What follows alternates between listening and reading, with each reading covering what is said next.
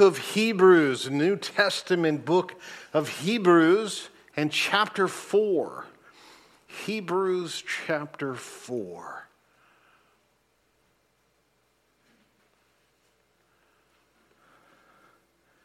If there's something strange in your neighborhood, if there's something weird and it don't look good, who are you going to call? Well, clearly, Ghostbusters is the right answer there.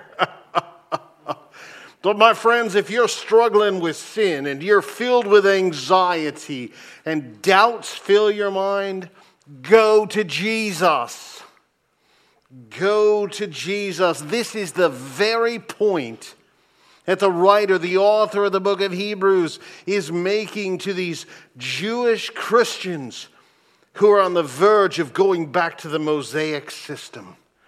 Oh, they love the history, the law, the solidness of all of these things. They are drawn backwards. Well, my friends, the connection has already been made between Jesus' high priesthood and his ability to help his people in chapter 2. But here in chapter 5, the argument continues. No matter what it is you look back at the Mosaic system, Jesus is better. Better than Moses, better than the law, better than everything involved with the Mosaic system. And today, the focus is that Jesus is better than the priesthood, the Old Testament priesthood. Think of all of the traditions of the robe worn in just such a way, and the tassels of this. Oh my goodness, and all of the timings, and once a year the high priest would traditions, and they want to go back. But you will notice that this argument is focused on Jesus. And here is the thing, that this is not just some interesting measuring contest. For every time we look at these comparisons and contrasts, we are focusing on who Jesus is in relationship to us. And I would ask you right here to consider, if you know an answer to this question, what does it mean that Jesus is a great high priest to you?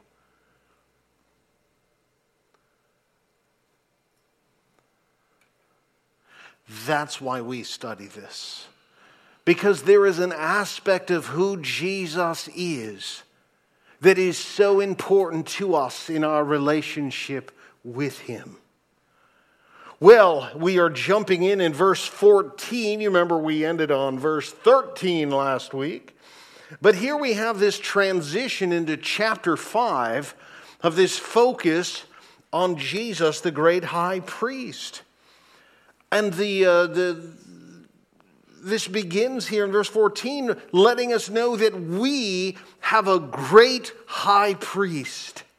And in light of that, verse 14 tells us that we ought to be firm in our faith. The one thing these people were not, in the fact that they were following Christ and they began to turn. Now, it doesn't matter what you're turning to, my friends. You are turning away from what is best in your life. So look at verse 14. Since then, we have a great high priest who has passed through the heavens, Jesus, the Son of God. Let us hold fast our confession, which is the very target of this letter. Hold fast to your confession of faith in Jesus Christ. We have a great high priest, and he has passed through the heavens. Now, great here suggests the uniqueness of this particular possessor of that exalted office. Jesus is a high priest, but he is a great high priest. Look at verse 15. Be firm in your faith. Why? Because Jesus understands our weakness. This is the wonder of Jesus as a high priest. He is a prophet, he is a priest, and he is a king. We do not have a high priest who is unable to sympathize with our weaknesses, but one who in every respect has been tempted as we are, yet without sin. Consider all of the temptations that Jesus had, including, I could call 12 legions of angels, and his disciples, shall we have the mountains fall on these people? Shall we just pray and have all of these enemies of yours slaughtered, Jesus? He said, no. He endured all of this suffering, wide open to it. He never shrank back from it. Why? And he did it for you. So Jesus gets it. Jesus knows what it's like. I mean, Satan himself, very unlikely that Satan has had anything to do with you. But Satan came to him in his weakest time, when Jesus was weary. You know how easy you can be rolled over, my friends, when you're tired. And he was hungry. And the Satan says to him, well, to see these stones? We'll turn them into bread. I mean, that's no problem for Jesus, right? And when you're hungry, think about for a moment. Hot bread coming out of the oven. And that aroma filling your nose. Oh, my goodness, and there's butter. Good. Oh, see what I'm saying? You'll settle for toast, for heaven's sakes, at that point. Well, Jesus said no. And the fact is, you can say no as well. It doesn't matter how great the temptation, you can always say no. Just because something comes across your screen of your phone doesn't mean you have to click it. Oh, there's 4 secret ways in which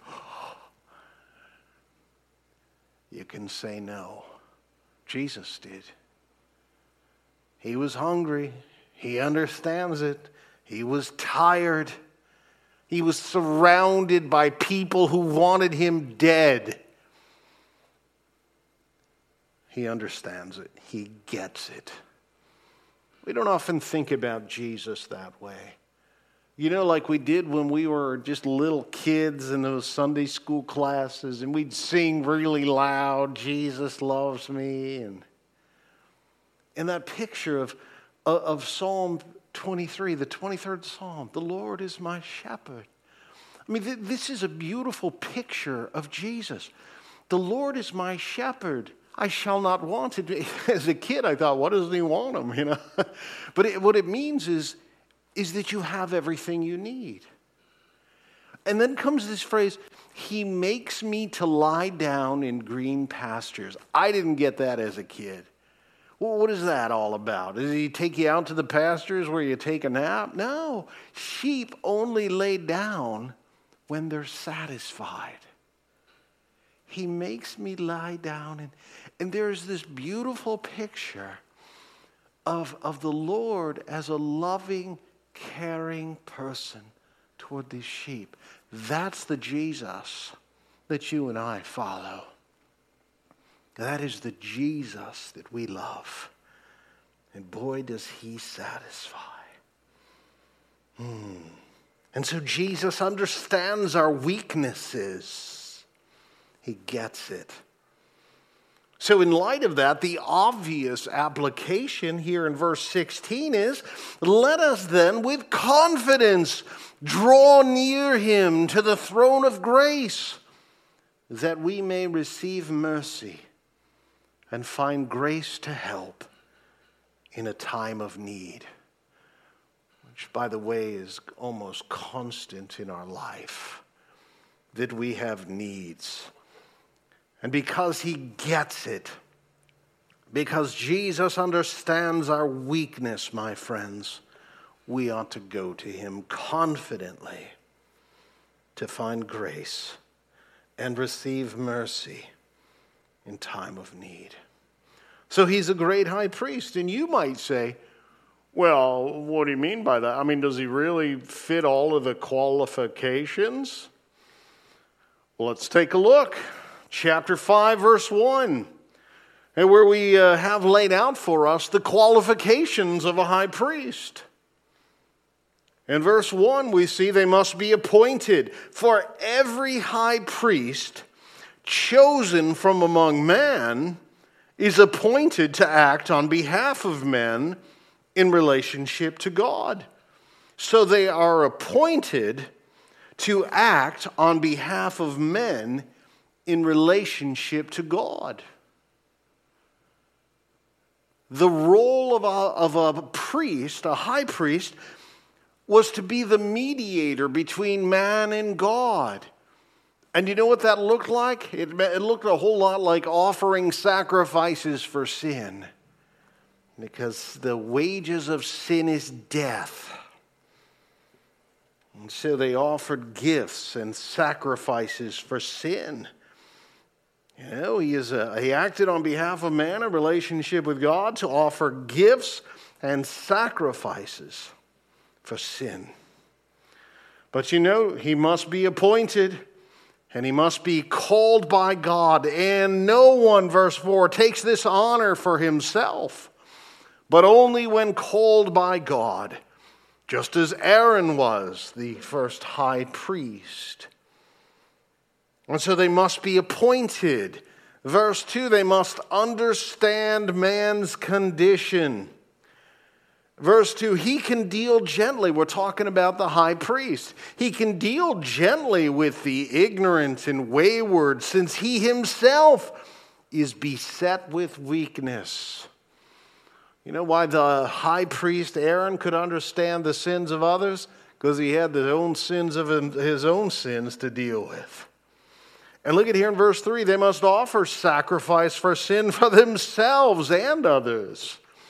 Verse 3, because of this, he's obligated to offer sacrifice for his own sins, just as he does for those of the other people. And so here we see some qualifications. They must be appointed, and they must be able to understand man's condition. Well, when we get to verse 4, we see that Jesus meets this to a T. Verse 4, we see that Jesus meets the qualifications of a high priest and then some. Jesus has a superior ordination.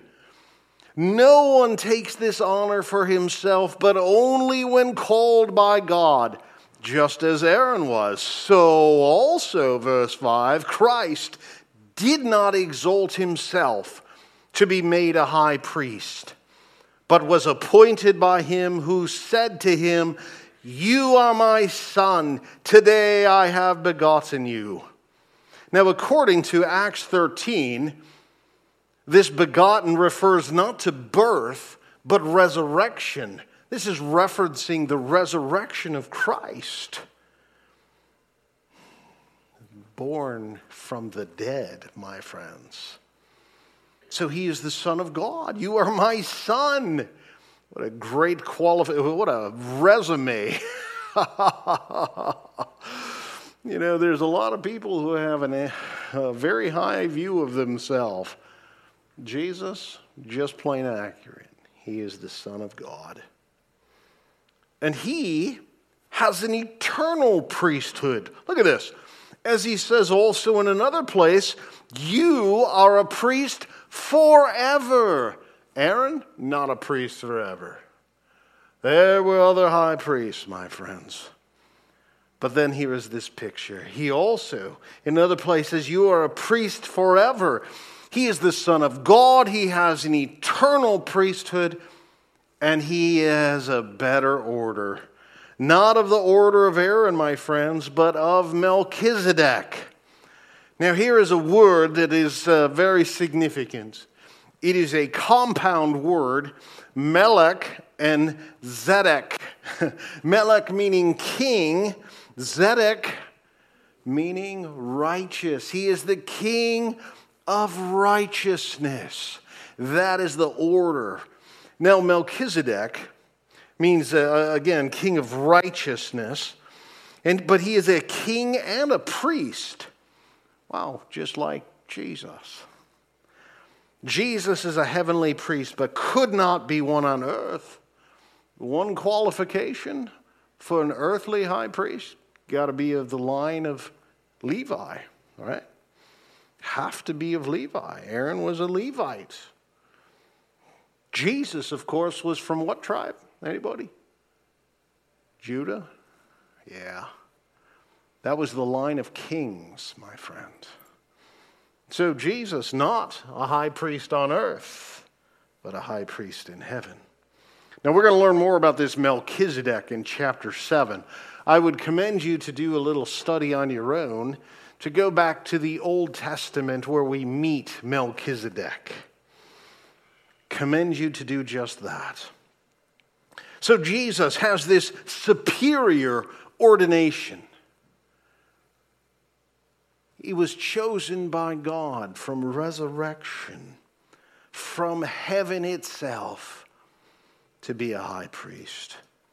But you will notice here in verse 7 that Jesus offered a better sacrifice. Yeah, those high priests, once a year, oh my goodness, comes the big sacrifice for the sins of the people. But you know what? They did that year after year after year after year. That is what the high priest on earth did. But you know this, my friends, in the days of his flesh, Jesus offered up prayers and supplications with loud cries and tears to him who was able to save him from death. And he was heard because of his reverence. Now, verse 7 here is a most unusual verse, at least the way people have seen it. It references Jesus offering up prayers and supplications, loud cries and tears to him who was able to save him from death. And he was heard. And people say, oh yeah, I remember this. This is the Garden of Gethsemane before Jesus went to the cross, and he sweat, these great drops like blood, oh my goodness. But that's not what it's talking about here, friends. There was a moment on the cross in which he quoted Psalm 22, my God, why have you forsaken me? And do you know what happened at that very moment?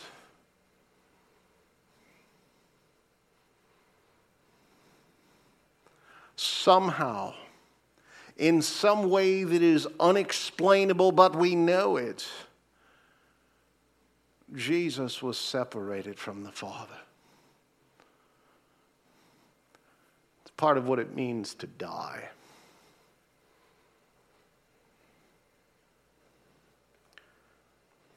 Psalm 22 cried out. You see, Jesus doesn't offer the sacrifice.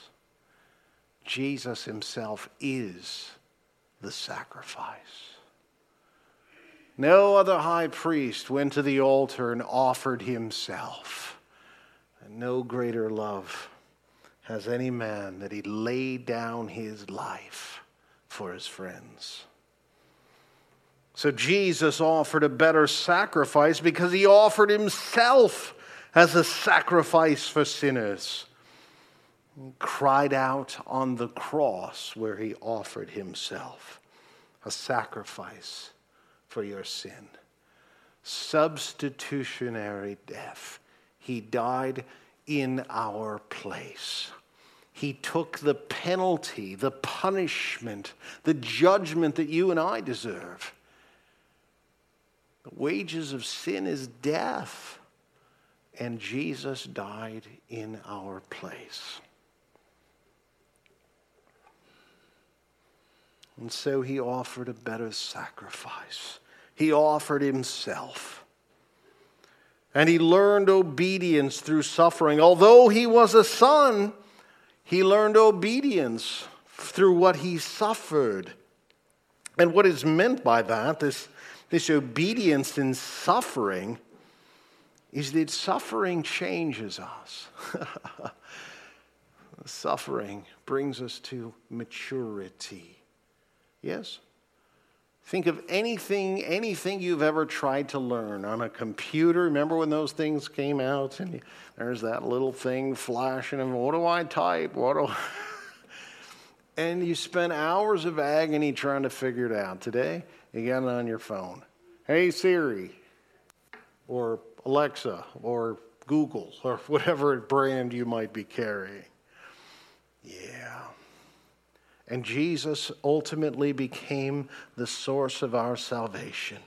And being made perfect, he became the source of eternal salvation to all who... Well, that's not the word that we expected, is it? It says to all who obey him. But as I have said numerous times, faith and obedience travel together. Well, I suppose the book of James says something about that as well. It's called faith and works. How do I know you have faith? I look at what you do. Faith. Eternal salvation to all who obey him. Being designated by God a high priest after the order of Melchizedek. And you will notice that Jesus' sacrifice was also different from the rest of the high priests because they did it year after year after year. But Jesus, once for all. Once for all. One sacrifice for all who will obey him. And one sacrifice for every sin you have committed, whether you noticed it, remembered it, or not. So my friends, hear me when I say this, that Jesus is the only mediator between God and man. There is no longer a priesthood in Israel. When Jesus became high priest, there was no need for another. All of that has been put away. It has been fulfilled in Jesus. So if you have sinned, it's a funny word to begin that sentence, if, go to Jesus. Go to Jesus. If you confess your sin, he is faithful and righteous to forgive us and to cleanse us from all unrighteousness. Faithful to forgive. If you are in need, if you don't know where to turn, if your life is filled with anxiety, my friends, turn to Jesus. Whatever your situation, my friends, hear me when I say this. You need Jesus.